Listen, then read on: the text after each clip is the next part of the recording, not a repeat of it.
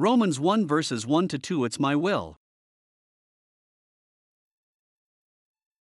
Romans 1 verses 1 to 2.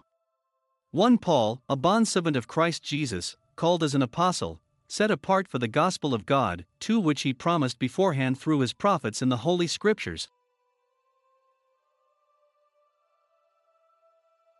When I was a babe in Christ, I learned about God's Word, the Holy Bible, from everywhere but the Holy Bible itself.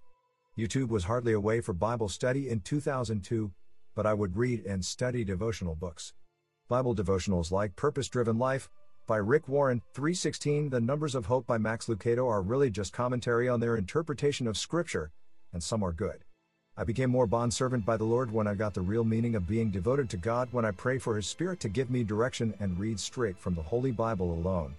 Years ago, when I was living with the Huffman family in Gallatin, Missouri, I read a devotional book about Paul's letter to the Roman churches. The first chapter of the devotional talks about how Paul greeted himself, a bondservant of Christ Jesus, and did that in other letters in the New Testament. As I study other scripture that wasn't written by Paul, other faithful saints would call themselves bondservants of the Lord Most High. 1 Samuel 1 verse 18 she said, "Let your bondservant find favor in your sight." So the woman went on her way and ate, and her face was no longer sad. 19 Then they got up early in the morning and worshipped before the Lord, and returned again to their house in Ramah. And Elkanah had relations with Hannah his wife, and the Lord remembered her. 20 It came about in due time, after Hannah had conceived, that she gave birth to a son, and she named him Samuel, saying, "Because I have asked for him of the Lord." Luke 1 verse 46 And Mary said, "My soul exalts the Lord." 47 And my spirit has rejoiced in God my Savior.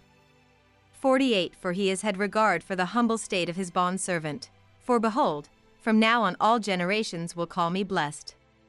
49 For the Mighty One has done great things for me, and holy is his name. James 1 verse 1 James, a bondservant of God and of the Lord Jesus Christ, to the 12 tribes who are dispersed abroad, greetings. 2 Peter 1:1 Simon Peter, a bondservant and apostle of Jesus Christ, to those who have received a faith of the same kind as ours, by the righteousness of our God and Savior, Jesus Christ.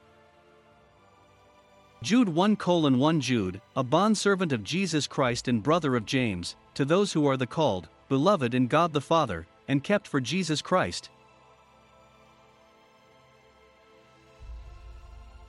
Followers of the Lord have different titles that are written in the Holy Scriptures. /sons/children of God, Jews/Hebrews/Israelites, Christians, or saints are the most common, but I prefer the title bondservant. Bondservant has the same definition as servitude, but the evil world turns servitude into harsh slavery. Slavery is forcing an individual or a group into anything against their will. Sin is one form of slavery that leads to harsh death. A bondservant to the Lord gains everlasting life. Those who are a slave of sin gains the wages of death. Jesus Christ is not asking anything that he has not done himself and is still doing. Jesus Christ made himself a bondservant and allowed himself to die like a guilty sinner on the cross for the sins of those he created. He was not forced to do it. He did not complain about it. He did not defend himself. He only told his heavenly Father, "Whatever you will as Abba Father, I will do it."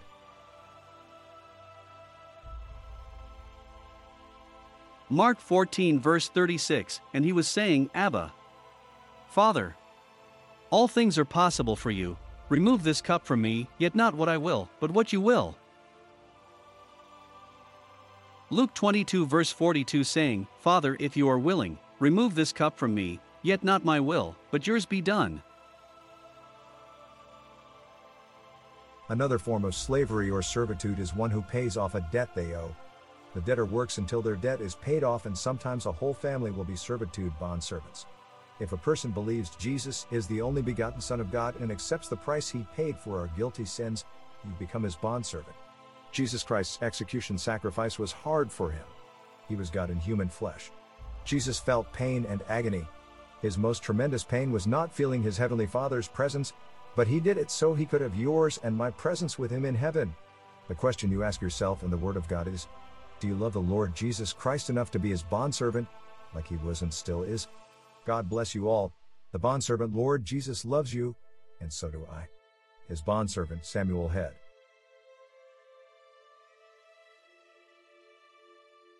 Philippians 2 verse 3 Do nothing from selfishness or empty conceit, but with humility consider one another as more important than yourselves, for do not merely look out for your own personal interests, but also for the interests of others.